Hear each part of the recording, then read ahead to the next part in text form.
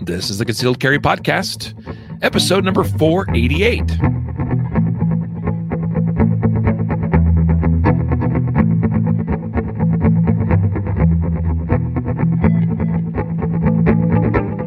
And welcome to the Concealed Carry Podcast, part of the concealedcarry.com network. I am your host, Riley Bowman. And I have with me today our illustrious president, Jacob Paulson.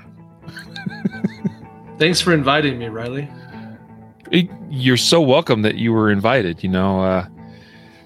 Since, you can't just pop on whenever you want anymore. I very rarely volunteer. Let's put it that way. That was actually a really funny, awkward pause of sorts. You're like, how do I respond to this? Hey, guys. So Jacob and me here today, we're going to talk about, I think, an interesting topic. It was kind of inspired by a recent training event, actually, Jacob and I were privy to witness. And we'll break down what that was and share with you lessons learned and tie in some lessons with some real life things that have occurred. And in fact, that we've talked on the podcast in recent weeks, in fact. So, but first, you should know that today's episode is sponsored and brought to you by Mountain Man Medical. MountainManMedical.com is the place that you go to buy all those medical supply needs that you may have. Trauma kits, that's the specialty, of course. Whether you need a tourniquet, quick clot, or other hemostatic agents, compression bandages. We even have chest decompression needles, which you got to be like a doctor or something to buy. So heads up on that. But if you're a doctor listening or someone else that's authorized to buy such things, well, guess what? We even have that stuff now on mountainmanmedical.com. So the store is constantly expanding and growing. That is very true. And earlier this week, you and I had an experience that we've had many, many, many times. It always goes like this. You say, hey, this is one of our med kits, and you're talking to someone who's in the know. And they say, oh, cool. And you open it up, and they look at everything in there, and they say, what does that cost? And you say, it's X dollars. And they say, really? That happens all the time. And it just happened to us on Monday afternoon again. So, best prices. That's right. We are proud of the fact that Mountain Man Medical offers some of the best prices. In fact, we have a best price guarantee in the industry. So, guys, take us to the bank with that. If you can find trauma kits at any lower price than what we offer on mountainmanmedical.com, then let us know, because we'll match that price. They have to be comparable. They can't be like crappy junk, like of comparable quality and components. Well, that's the point, right? Yeah. Right. I just wanted to make, let's add the disclaimer. So, Riley said. Yeah. So, have we had anybody able to actually take advantage of that? Yeah, I didn't think so, because that's how aggressively priced our trauma kits are on mountainmanmedical.com. Guys, head on over there, pick up a kit for your car, pick up a kit for your range bag, a kit for, that go bag that you might have with you as well. So I've got my little kit that I keep with me on my backpack that has all the same stuff in it that comes in our standard, there you go, like the Yellowstone trauma kit that Jacob's holding up there. So, yeah, mountainmanmedical.com. There's the Wind River, big boy, bigger anyway. That's the perfect kit for a vehicle. It's a little bit more fleshed out than the Sweetwater and Yellowstone kits. A couple of tourniquets, you never know. I've come up on a couple of really bad car accidents in my lifetime, and I feel so much better now knowing that I've got a Wind River kit with 2 cat tourniquets and plenty of other supplies to take care of those immediate needs that sometimes arise from those kinds of accidents and things. So, we kind of have a secondary sponsor message, but it really ties in with our topic today. Monday, Jacob and I paid a visit to a local law enforcement agency's training facility, and a place I'm quite familiar with. Actually, I've spent weeks of my life there. So it's sort of, I hadn't been there in a little while. So it was like going back home in a little way, in a sort, weird sort of way. But they had some training going on that I've seen done there before. I didn't actually witness this specific variety of training that we saw on Monday. So that was kind of cool to see. But one of the things that they are putting their trainees, their cadets, their these men and women that are working to become the next line of law enforcement agents or law enforcement officers in that agency is that they're trying to inoculate them against stress and stressful events and situations. Because that's really important, because if you haven't been exposed to events or stress like that, you don't really know how you're going to respond. And part of the reason why is when we are faced with really stressful circumstances, it takes a moment for the brain to, first of all, register what's going on, and then start to put together a plan of how do I react to this? What do I do in this situation? The more life experience and the more direct experience we have with other stressful situations, the better our brain can recognize patterns in what we're experiencing in this new situation and go, I've seen this before, or I've seen something like it, and I know what's going on. This isn't my first time I'm doing this sort of thing. And so you're much more able to quickly understand and read the situation for what it is, and then begin to act in an appropriate fashion. I mean, would you say that's kind of a reasonable summary of kind of what we witnessed and what they were trying to achieve on Monday? Yeah.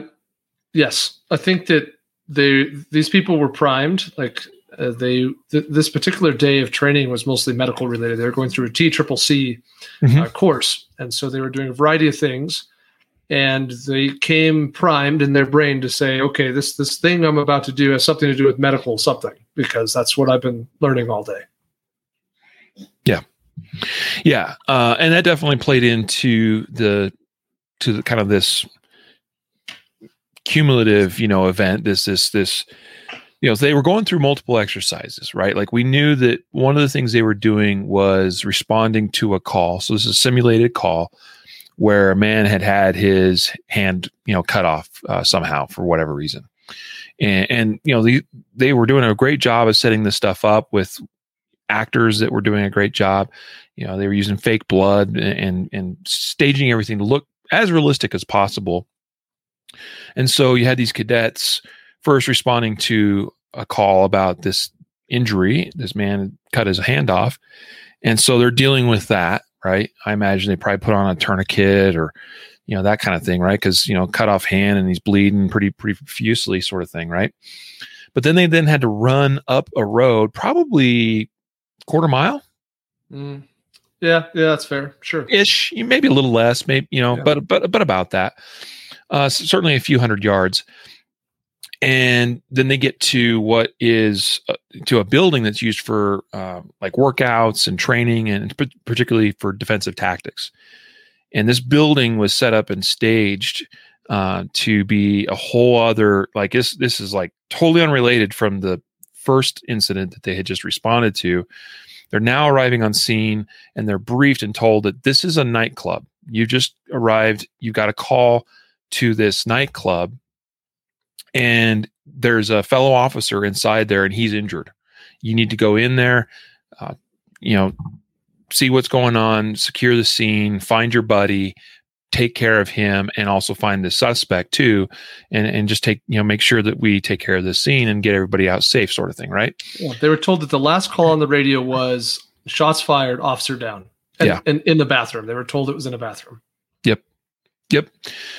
So just kind of to paint the picture of, so you guys can kind of imagine what they were faced with when they entered the main doorway into this building, is inside, all the lights are totally off. And the only lights are like dance, lights. This is set up like a club. You got flashing lights and and there was even like a laser machine, like shining laser beams everywhere, and there was a fog machine that was the whole interior of this building was just fog. It had to have been like 10 fog machines. It was crazy. It was crazy thick. Or it had been running for 12 hours. Like it was serious. That's a good fog machine they got up there. So that's kind of the setting. You go in, so loud music, really, really loud music. All these lights, flashing lights, lasers, all this stuff, that's pretty disorienting. And so the idea here, in case you're not picking up on it, is, and this is one of the things we do in law enforcement training. I've been there, done some of that stuff, where you're trying to hamper some of the senses. You're trying to get so we're, on a normal day, we have our sight and our smell and our taste and our hearing and touch and all that, right? Well, we're basically getting in the way of your ability to hear effectively with the loud music. The fog's making it so it's really hard to see. That is further complicated with the flashing lights. So vision is impaired, hearing is impaired, smell is even impaired because all you can smell is the fog machine, smell that most of us have probably been there and smelled that.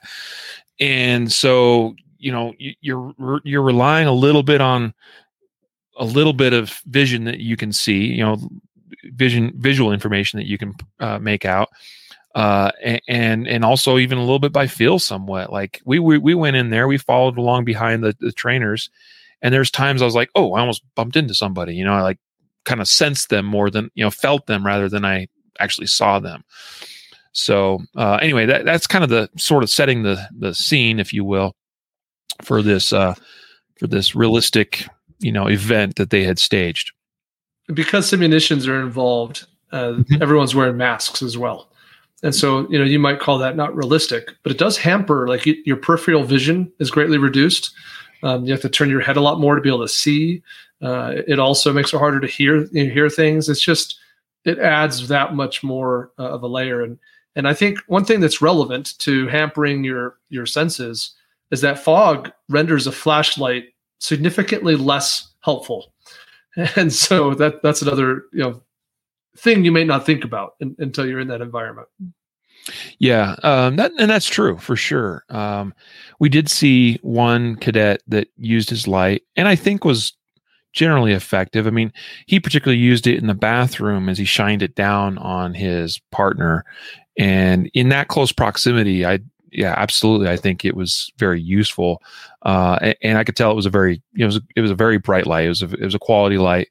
So it was cutting through that fog pretty good, and he was in close proximity anyway. So, but yeah, I have to recognize that there may be, I actually responded, I came upon an accident a few years back, that, where a vehicle was catching on fire, and there was all kinds of smoke because then the tires on the vehicle were catching on fire. You can imagine if that was nighttime and you got smoke drifting your way, it would create the same effect. Yeah, absolutely. So, anyway, I don't know where do we go from here, Jacob. I'm kind of handing it off to you at this point. Yeah, I don't know how much detail we need to get into. I think that we want to focus on the takeaways from what we observed. But Riley, you and I saw two different recruits go through this scenario. Here's your simunition gun. The last call on the radio is officer down, shots fired in the bathroom. Good luck. And so I think, the first officer, the first recruit comes in, and I think that the training people were almost disappointed because this officer really performed quite well.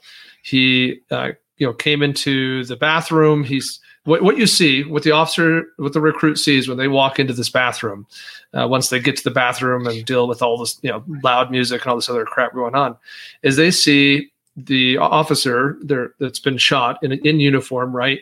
On the ground, leaning against a wall, yelling about their arm, saying things maybe like "I've been shot in the arm," things like that. And then you see a third party on the floor of the bathroom, not too far in front of you, and this person's been shot a couple times as well. There's clearly some bullet holes in the chest, blood's coming out, etc. And in that moment, you got to make some decisions about what you're going to do. And the first recruit, he immediately stepped over to the shooter, the non-officer combatant, right? and he, had to figure it out. So he whipped that dude over and put cuffs on him, and then he came over to the officer that had been shot, pulled out a tourniquet. He had a training tourniquet. It was a cat. And he started feeding that thing up on that officer's arm. And the officer's doing it. He was a great actor because he was like, "Oh, that hurts." Just really, throwing a fuss about it. But he got that tourniquet on, cranked it down, turned that windlass a few times. And that was about the end of the scenario. And it was almost disappointing. I was like, well, I can't believe we're stuck around to watch this, Riley. If you're one of the instructors, if you're disappointed, it's because you do put some effort into, like, you want your students to be challenged. Right. And so that learning occurs when mistakes are made. And it's not that we don't want to necessarily set up, like, if we're talking about force on force, for instance, we don't want to set it up to like guarantee failure or to make things so difficult that it's unreasonable or unreasonably hard. But you want it to be, and that's one of the tricks of, or one of the, I guess, telltale sign of an experienced force on force. This wasn't like a traditional force on force scenario, because it was very, it was a little bit more, again, focused on the medical aspect as well, but it's essentially what it was. And we'd set up force on force scenarios the same way anyhow. So the mark of an experienced force on force instructor is someone that knows how to juggle and balance that fine line of, we want it to be challenging, but not ridiculously so. Because the important thing is what the students get out of it, what they learn, what they take away from that helps prepare them for the future. And it doesn't help prepare them if it isn't realistic or realistic enough, and doesn't prepare them if it's so like ridiculously like a clown show. Yeah. that doesn't work either. And yes, exactly. If it's like a guaranteed failure, then yeah, like that, what do you get out of that? You want the opportunity for them to be able to make decisions and choices, and if they get the right ones, that's great, right? If they get the wrong ones, there's also things to be learned from that. So anyway, yeah, first student or first cadet did a great job, went right in, secured the bad guy, recognized the scene for what it was, got his partner patched up, all as well, and exercise. So then on to the second one. To your point, we weren't able to be there very long, but we watched that one, and then you're like, well, let's just go. And I was like, well, maybe let's watch one more. So fast forward a couple of minutes, and our next cadet shows up. Comes running up the road. Yep. So same briefing. Here's your sim gun. Over the radio, the last thing you heard was shots fired, officer down in the bathroom. And so this cadet walks in, same environment, same drama. Pretty quickly gets to the bathroom, same as the first recruit, and sees the same scene, but takes very different action steps. So this recruit, their first inclination is to grab the officer who's down and drag them out of the bathroom into a safer environment. So, which is no easy task. This officer, the actor, he was big. Yeah, he was a big boy. So she, I mean, just tall. He was a tall guy, and just it was a task. But man, they were on it. They grabbed him by the shoulders and were just pulling him out of the bathroom and out kind of into the dance floor, if I can use that for lack of a better word, just barely out of the bathroom far enough.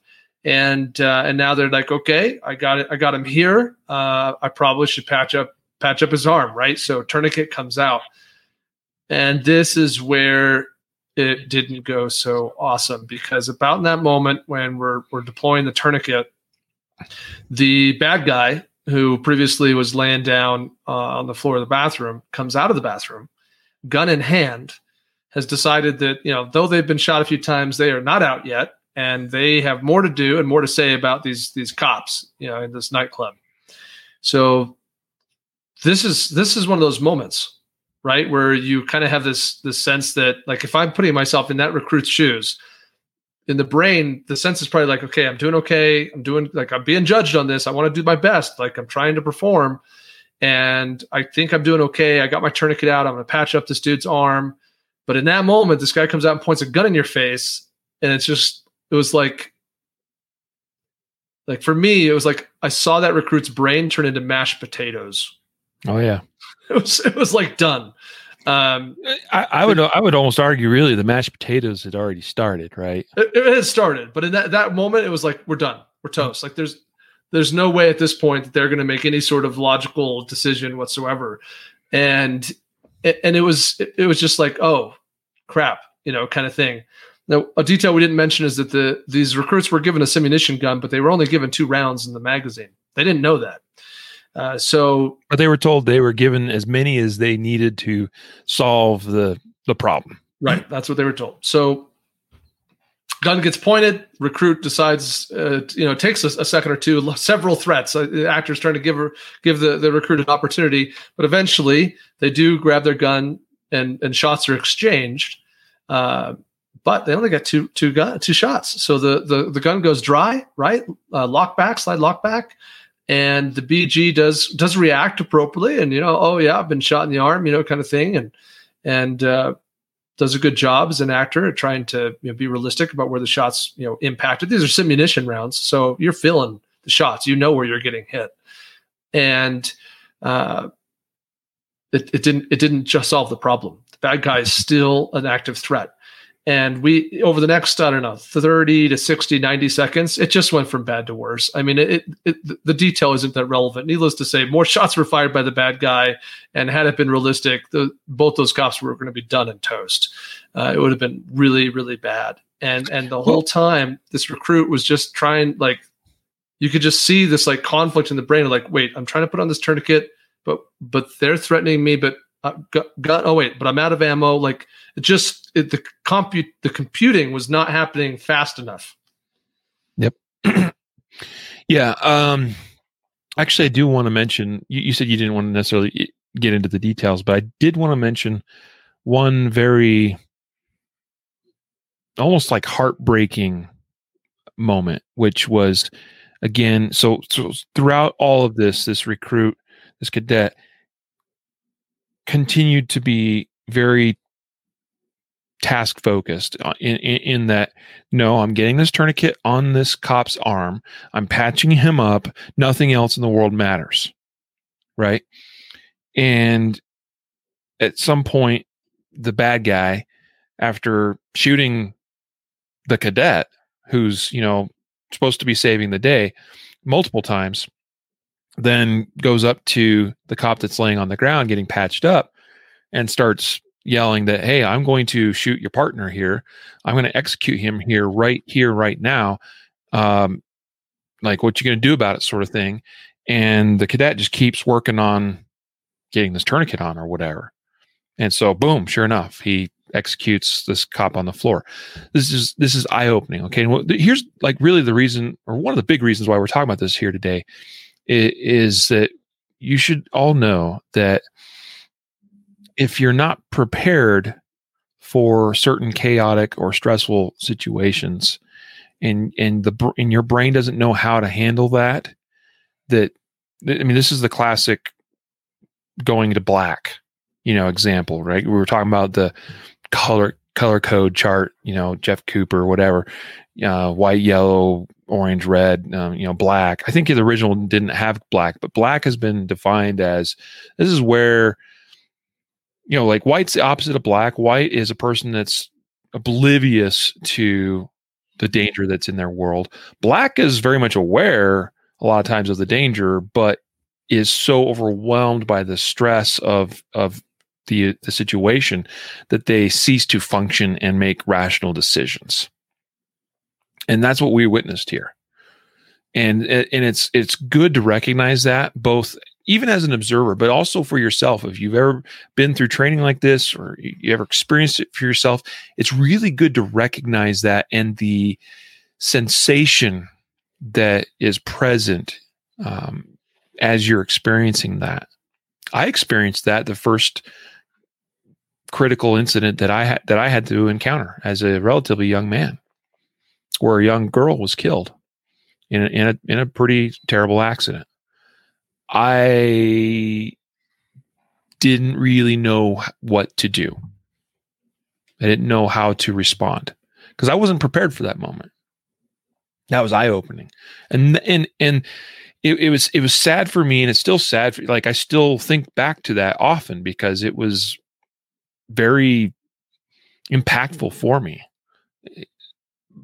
But it did prepare me for future other events that I have been a part of, because I recognized that kind of that freezing, if you will, emotion. It's hard to describe. I can't even really articulate exactly how I felt in that moment, but I felt helpless and confused and a little bit overwhelmed.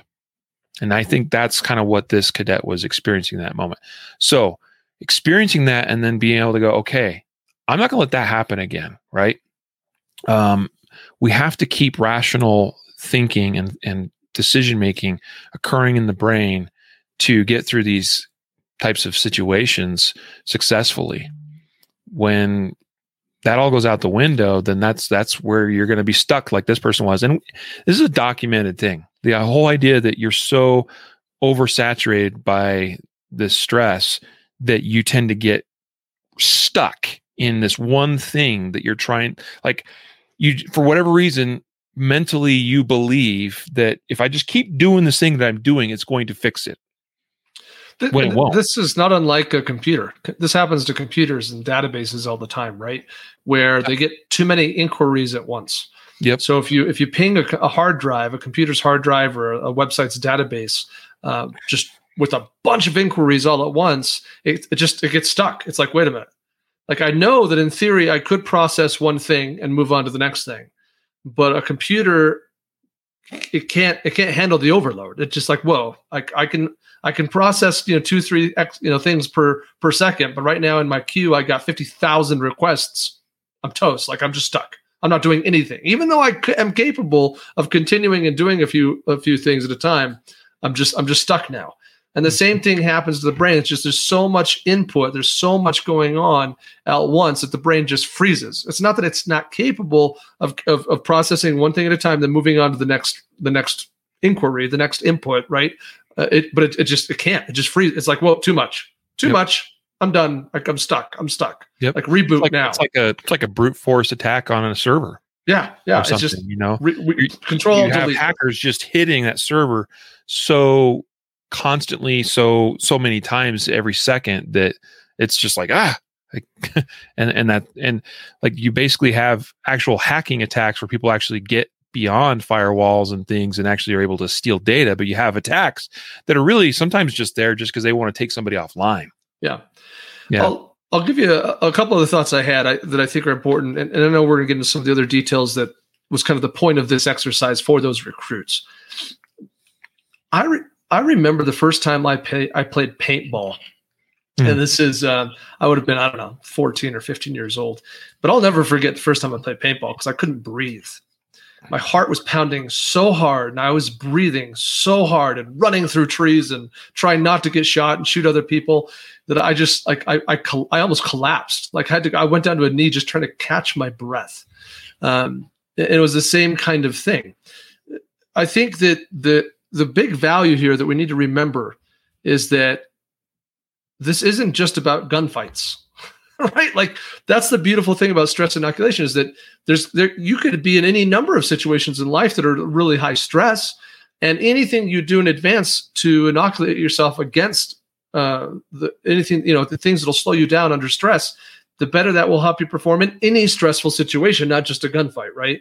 So that's kind of the beautiful thing about stress inoculation, is that yes, the more similar the patterns are and the inputs and the specific circumstances, the better you perform when you're faced with the same pattern, the same circumstances, the same input.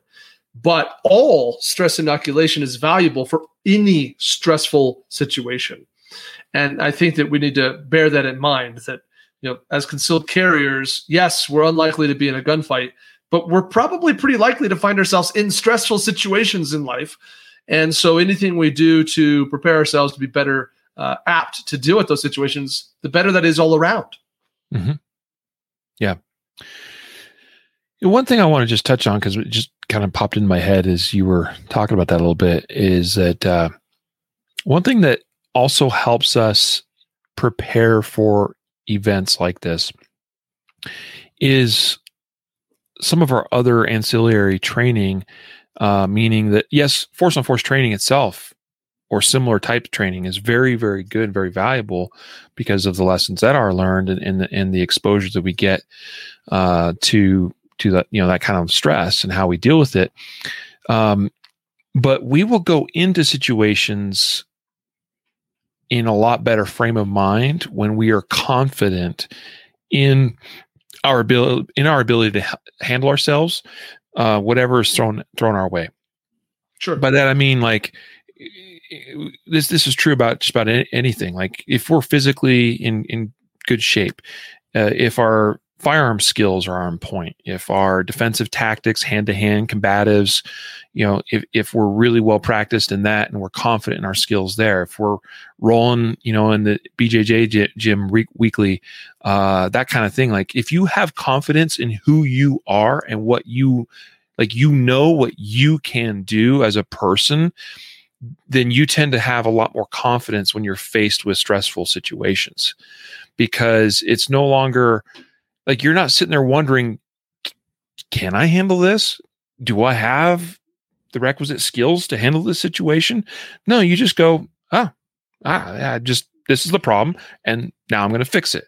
And I wanted to throw out there that if we were actually comparing these two cadets that we've talked about so far, that went through this training the other day, I was actually paying a little bit of attention to them as far as I was looking at their demeanor, I was looking at their the way they were carrying themselves, their eyes, their face.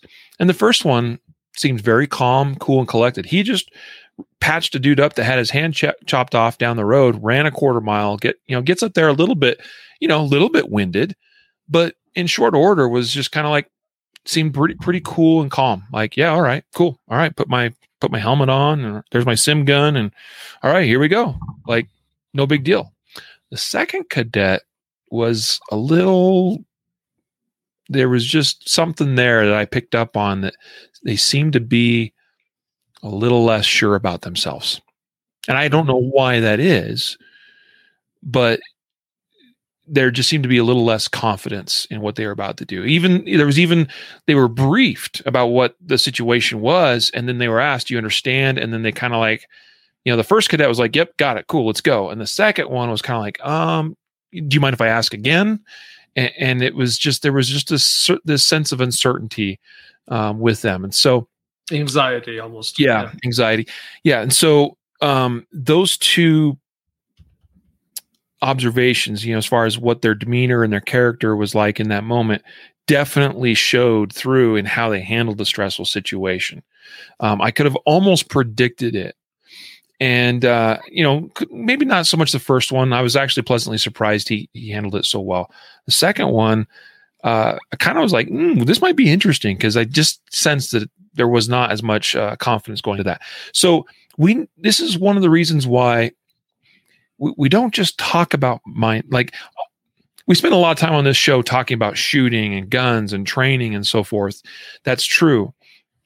We don't want to overlook things like mindset and emotional preparation and all, and these other things that maybe we spend less time on, but everything is important. That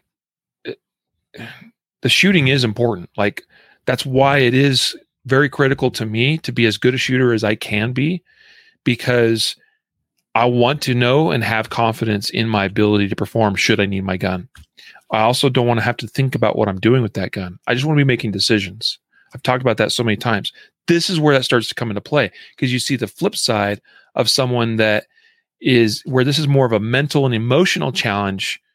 But if they have the other skills backing that up, then the confidence will be there, and the ability to keep your head on straight is going to be there along with that.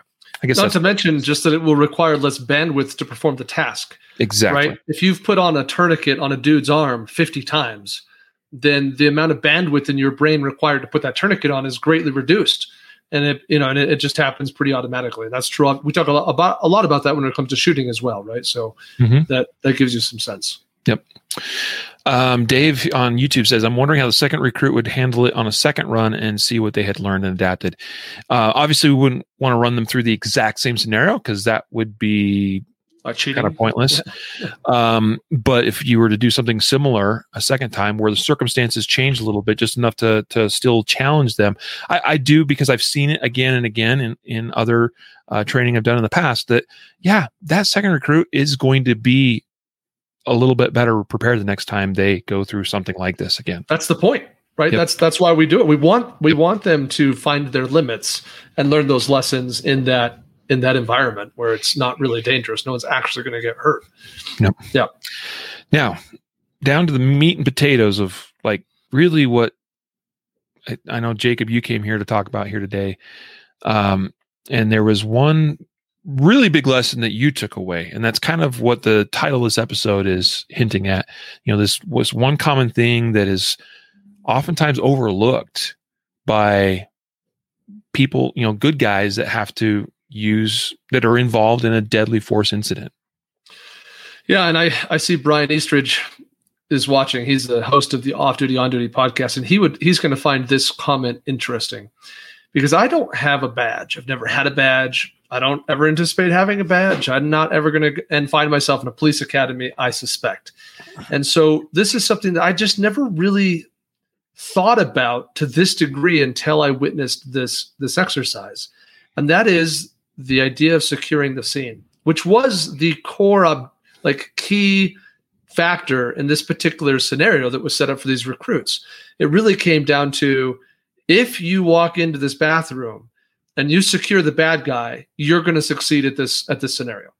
But if you fail to do so because that person looks like they've been shot and they're not a danger, and they're your brain is already primed to be thinking about, this is a medical exercise, so I got to focus on getting the tourniquet on this dude. If that's what you do, and you fail to first make your scene safe and secure, you're going to fail this exercise.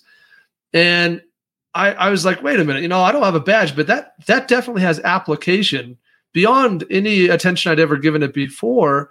For me, just the armed citizen, am I really thinking about, and have I given some training and practice to the idea that I need to secure my scene, whether it's before I involve myself initially, or it's after I think the incident may be over or partially over? Do I really understand that to the degree that, no doubt, logically so, law enforcement would be have that hammered into their head? Right. Yeah.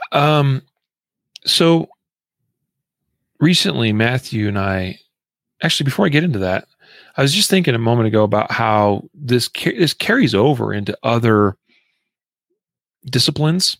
Mm-hmm. For instance, any of you have been through medical training, stop to bleed, CPR, first aid, AED, even in our free online course that's available on mountainmanmedical.com. Mountain Medical Man. I like how that kind of sounds. It sounds horrible. Even in that course, one of the first things that's talked about is when you're responding to a situation, you have to make sure that first the scene is safe. Like, that is emphasized many, many times over again, that I'm coming up on a scene, an accident. Somebody's just had an accident, whatever it is. It's like, I'll tell you. Okay, so actually, a little personal side story here about that.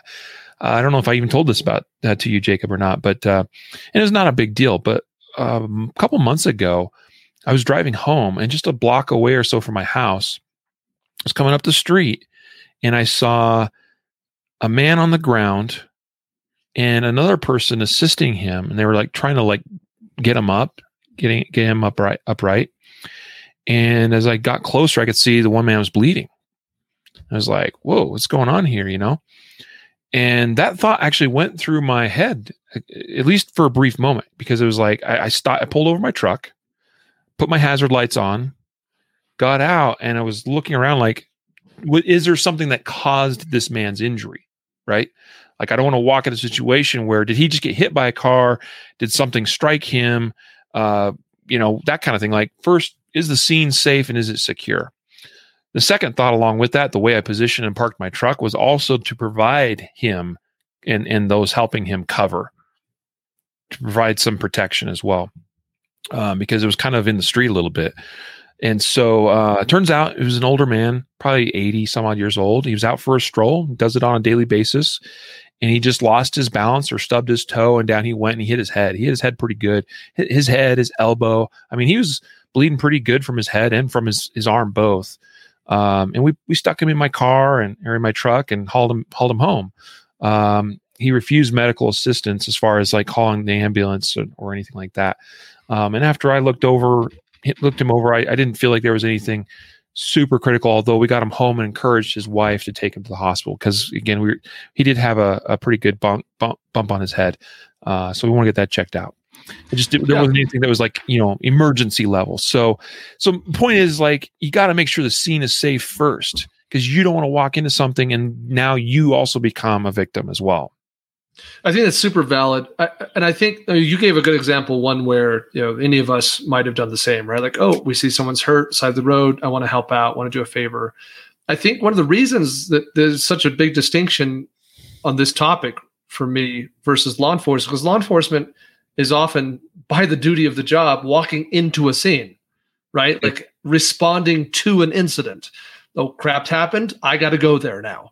And so, it would make sense that it's got to be a critical component of the training to say, when I show up, number one job is scene security, right? Like, I got to lock this down, because if I'm doing this other thing and find out I didn't make this safe, then it's all for naught. Like, we might, none of us might make it home, and I've only made the situation worse.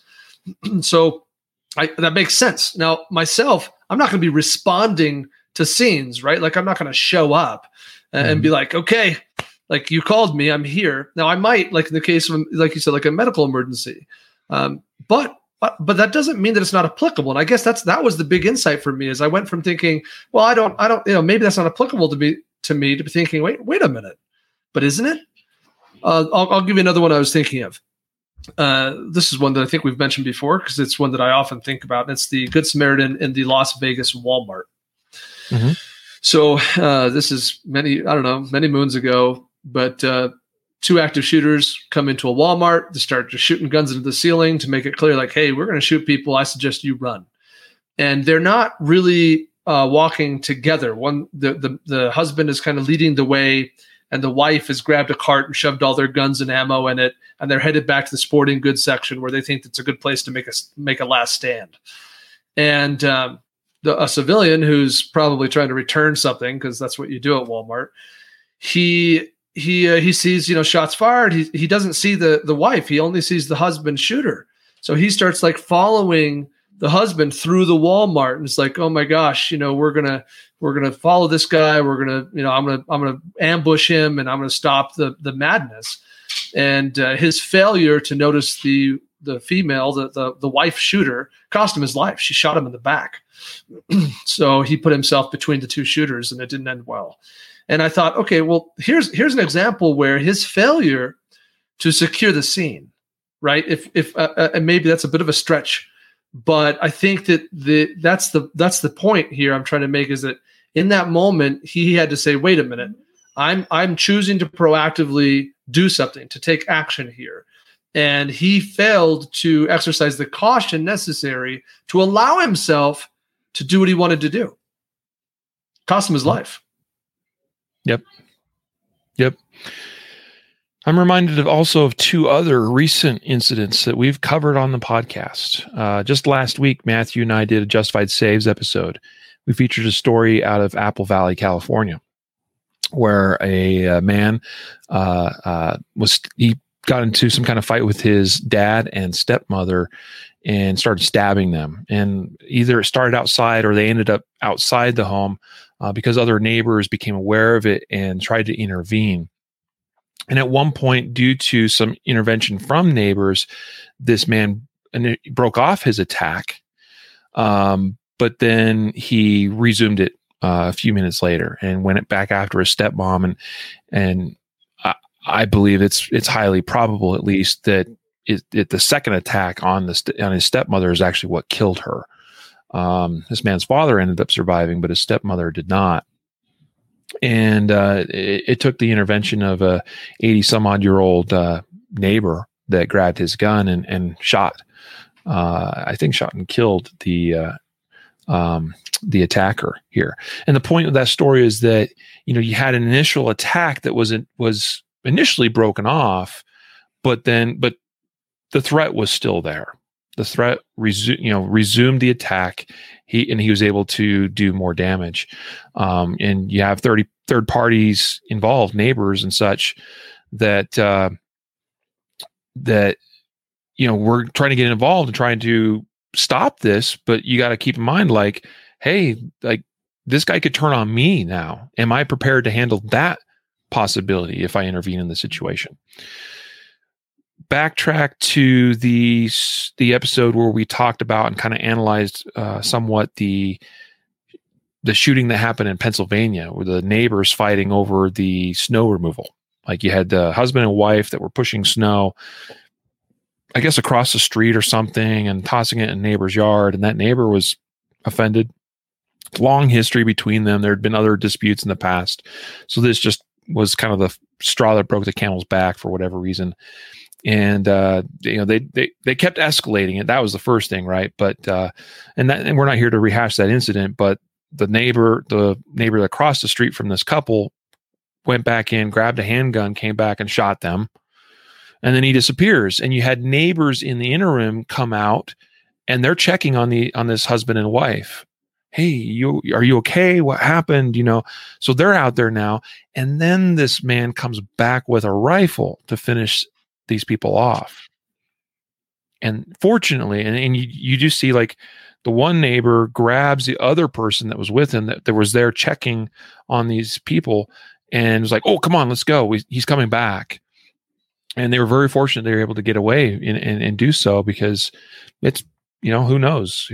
This is a guy that just murdered 2 people and committed suicide himself. I mean, what's 2 more people, that to shoot? So the point is we got to make sure that we recognize that there could still be danger present.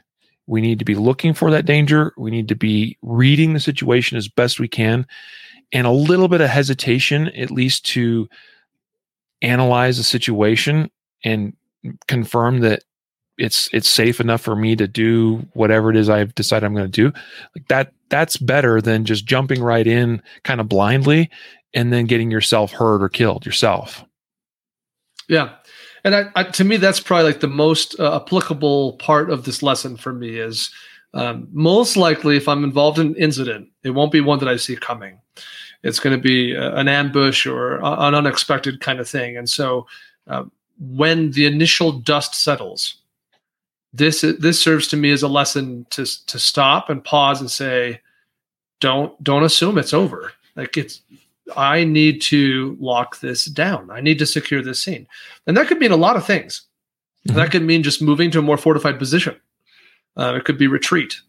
I remember an incident not too long ago, a man and a woman involved in a violent attack while they're in their car, and gunshots were exchanged both ways. And once the shooting stopped, the first thing they did is drive away. They drove somewhere else, and then they called the police. And that was a great way that was their best way to secure the scene, right? Like a complete retreat and get out of there, go somewhere we know we're safe before anything else. That was this logical thing for them, which was good. I think that was wise action that they took, right? And so, yeah, if there's there might be multiple attackers. You gave 2 examples where it was the same attacker who had made an initial attack and then came back later with a secondary attack. It might be that I deal with the initial attacker, but then the buddy comes in, walking through the house, has heard the shots and wants to know what's going on or whatever other thing.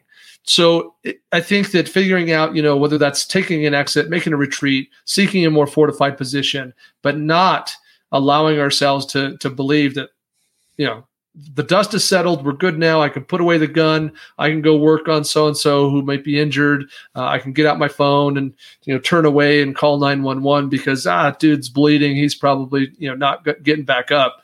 I think those are all the mistakes that can be made. Mm-hmm.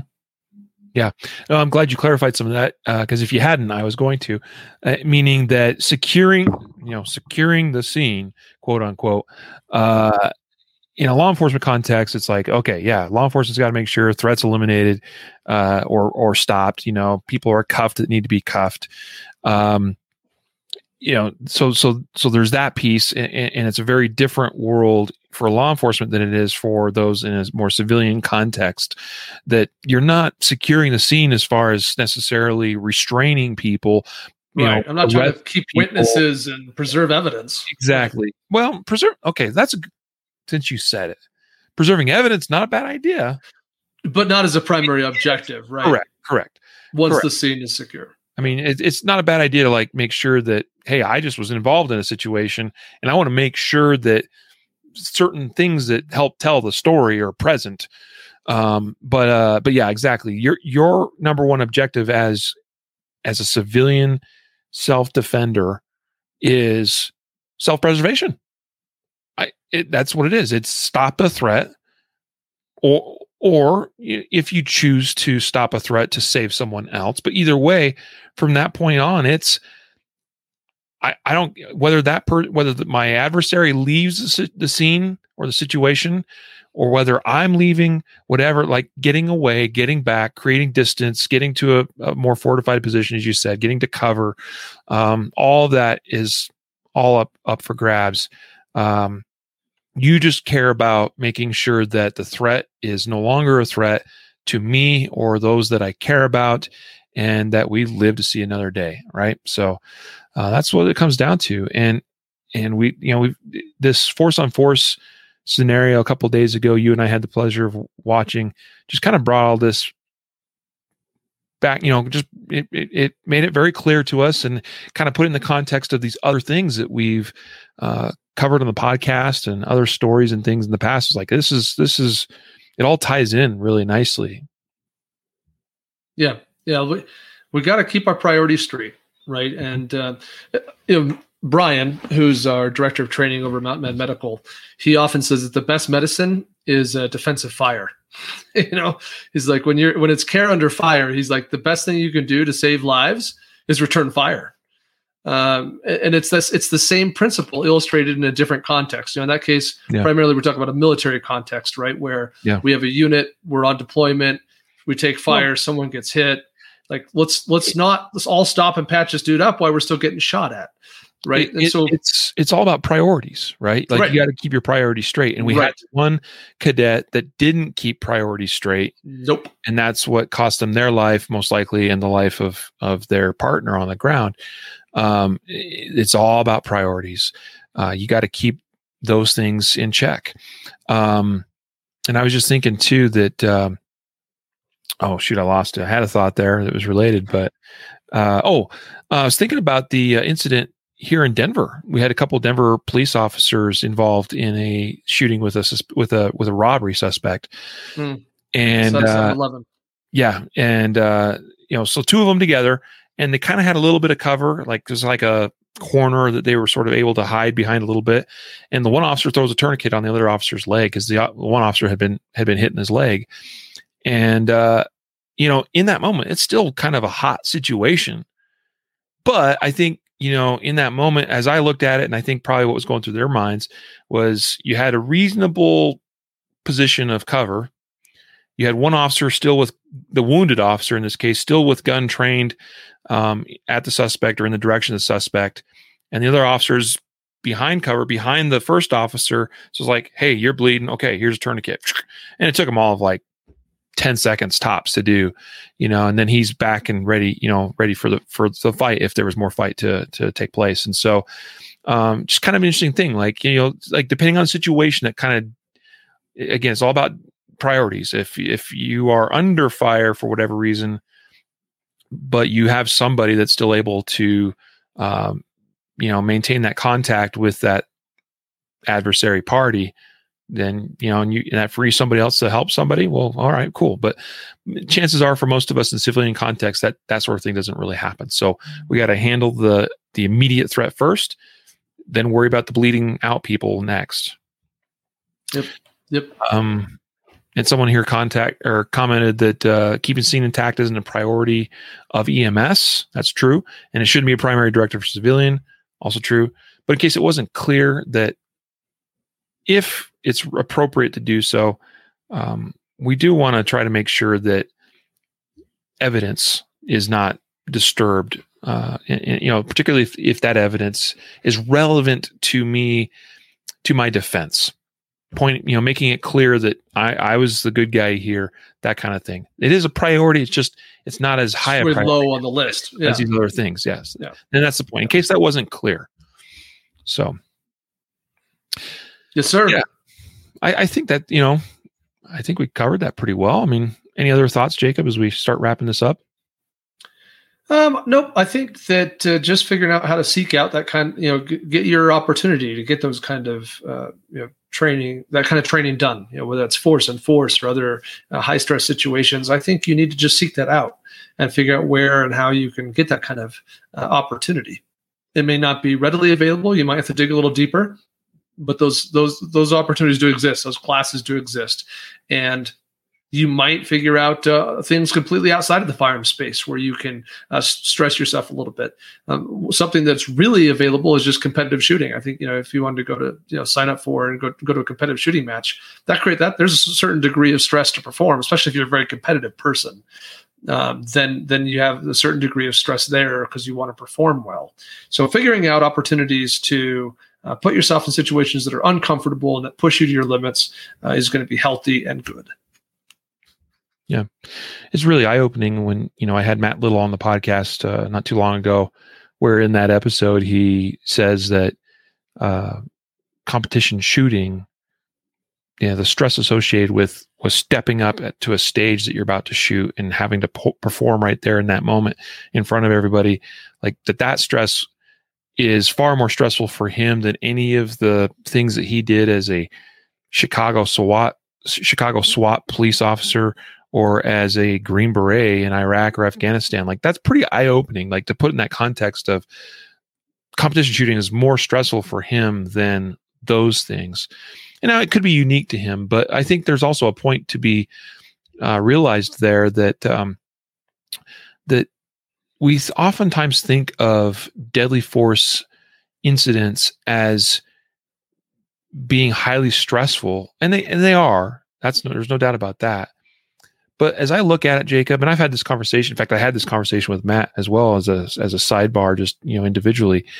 That I read some of the situations we come across as we are covering justified save stories, and a lot of those incidents develop so suddenly.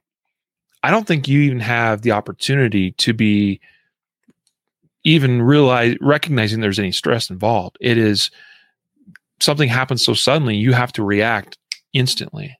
You know what I mean? There's not enough time even for adrenaline to kick in. Like, people talk a lot of times about, well, I got to, induce adrenaline artificially to make my training more realistic because that's what a gunfight's going to be like. Well, if your gunfight lasts 3 seconds, there's no time for adrenaline to even hit the system yet, if that makes sense. So the point being that there's a lot of variance and degrees of severity, if you will, of stress in all kinds of situations. And stress is stress. Shooting competition, if that's stressful for you, like it is for like 99.9% of competitors, that's stress. And you're putting you're exposing your body to that, and you're asking yourself to perform with that stress present. And it does help. I really, truly believe that it does help. For me, I view it as it tests me in my ability to run my gun. I'm not even trying to suggest that I'm somehow proven to handle myself in a gunfight, with everything else that's involved with that, with, tactics being a consideration and so forth. Not trying to suggest that at all. Just simply saying that I am highly tested as me personally to handle my firearm under stress, because I do that all the time. And the more I do it, the better I get at it, which is why I keep doing it. Anyway, Guys, we appreciate you for being a part of this episode along with us here today. I hope you got something out of it, some things to take away and think about and consider and figure out how you're going to implement into your life and also your defensive plans. Today's episode, again, sponsored by Mountain Man Medical, mountainmanmedical.com. I alluded to it, but if you go to mountainmanmedical.com, you'll see there is an option there to take our free emergency trauma medicine course. I can't even remember what it's called now. The Emergency Trauma Response, ETR. The stress has gotten to me and I cannot speak anymore. Just kidding. It's a great training course put together by Brian. And I'm in there. I make an appearance. I take my shirt off, everything, you guys, that'll really get some of you guys to go watch it. I'm sure. And also, guys, secondary sponsor, if you will, is your local law enforcement agencies, because of the good work that they do. And by and large, it is good work. I know there are numerous examples of less good things that sometimes police officers may do. But by and large, and because most of it is unseen, the work that our law enforcement agencies do is good work. Most of them care about their job and about doing a good job and about truly making their communities better and safer places for everybody else. So anyway, just a little shout out to those LEOs out there, and appreciate you guys and for everything you do to make your scenes safe and taking care of people in the process. So anyway, that's all I got to say about that. Excellent. Thank you, everybody, and we appreciate you being here. Yep. Take care. Have a great weekend. We'll be back here next week. So until then, train right, train often, and train safe so you can fight hard, fight fast, and fight true. Take care.